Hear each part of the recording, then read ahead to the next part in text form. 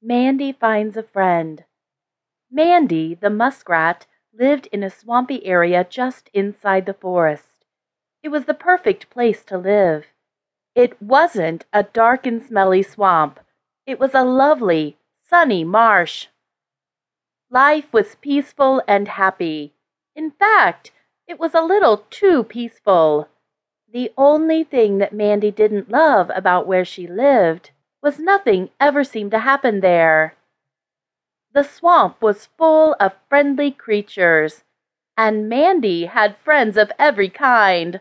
The frogs, the fish, the salamanders, even the owls and the raccoons were friends.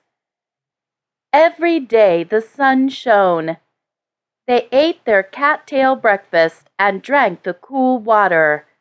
Every day Mandy went swimming with her friends.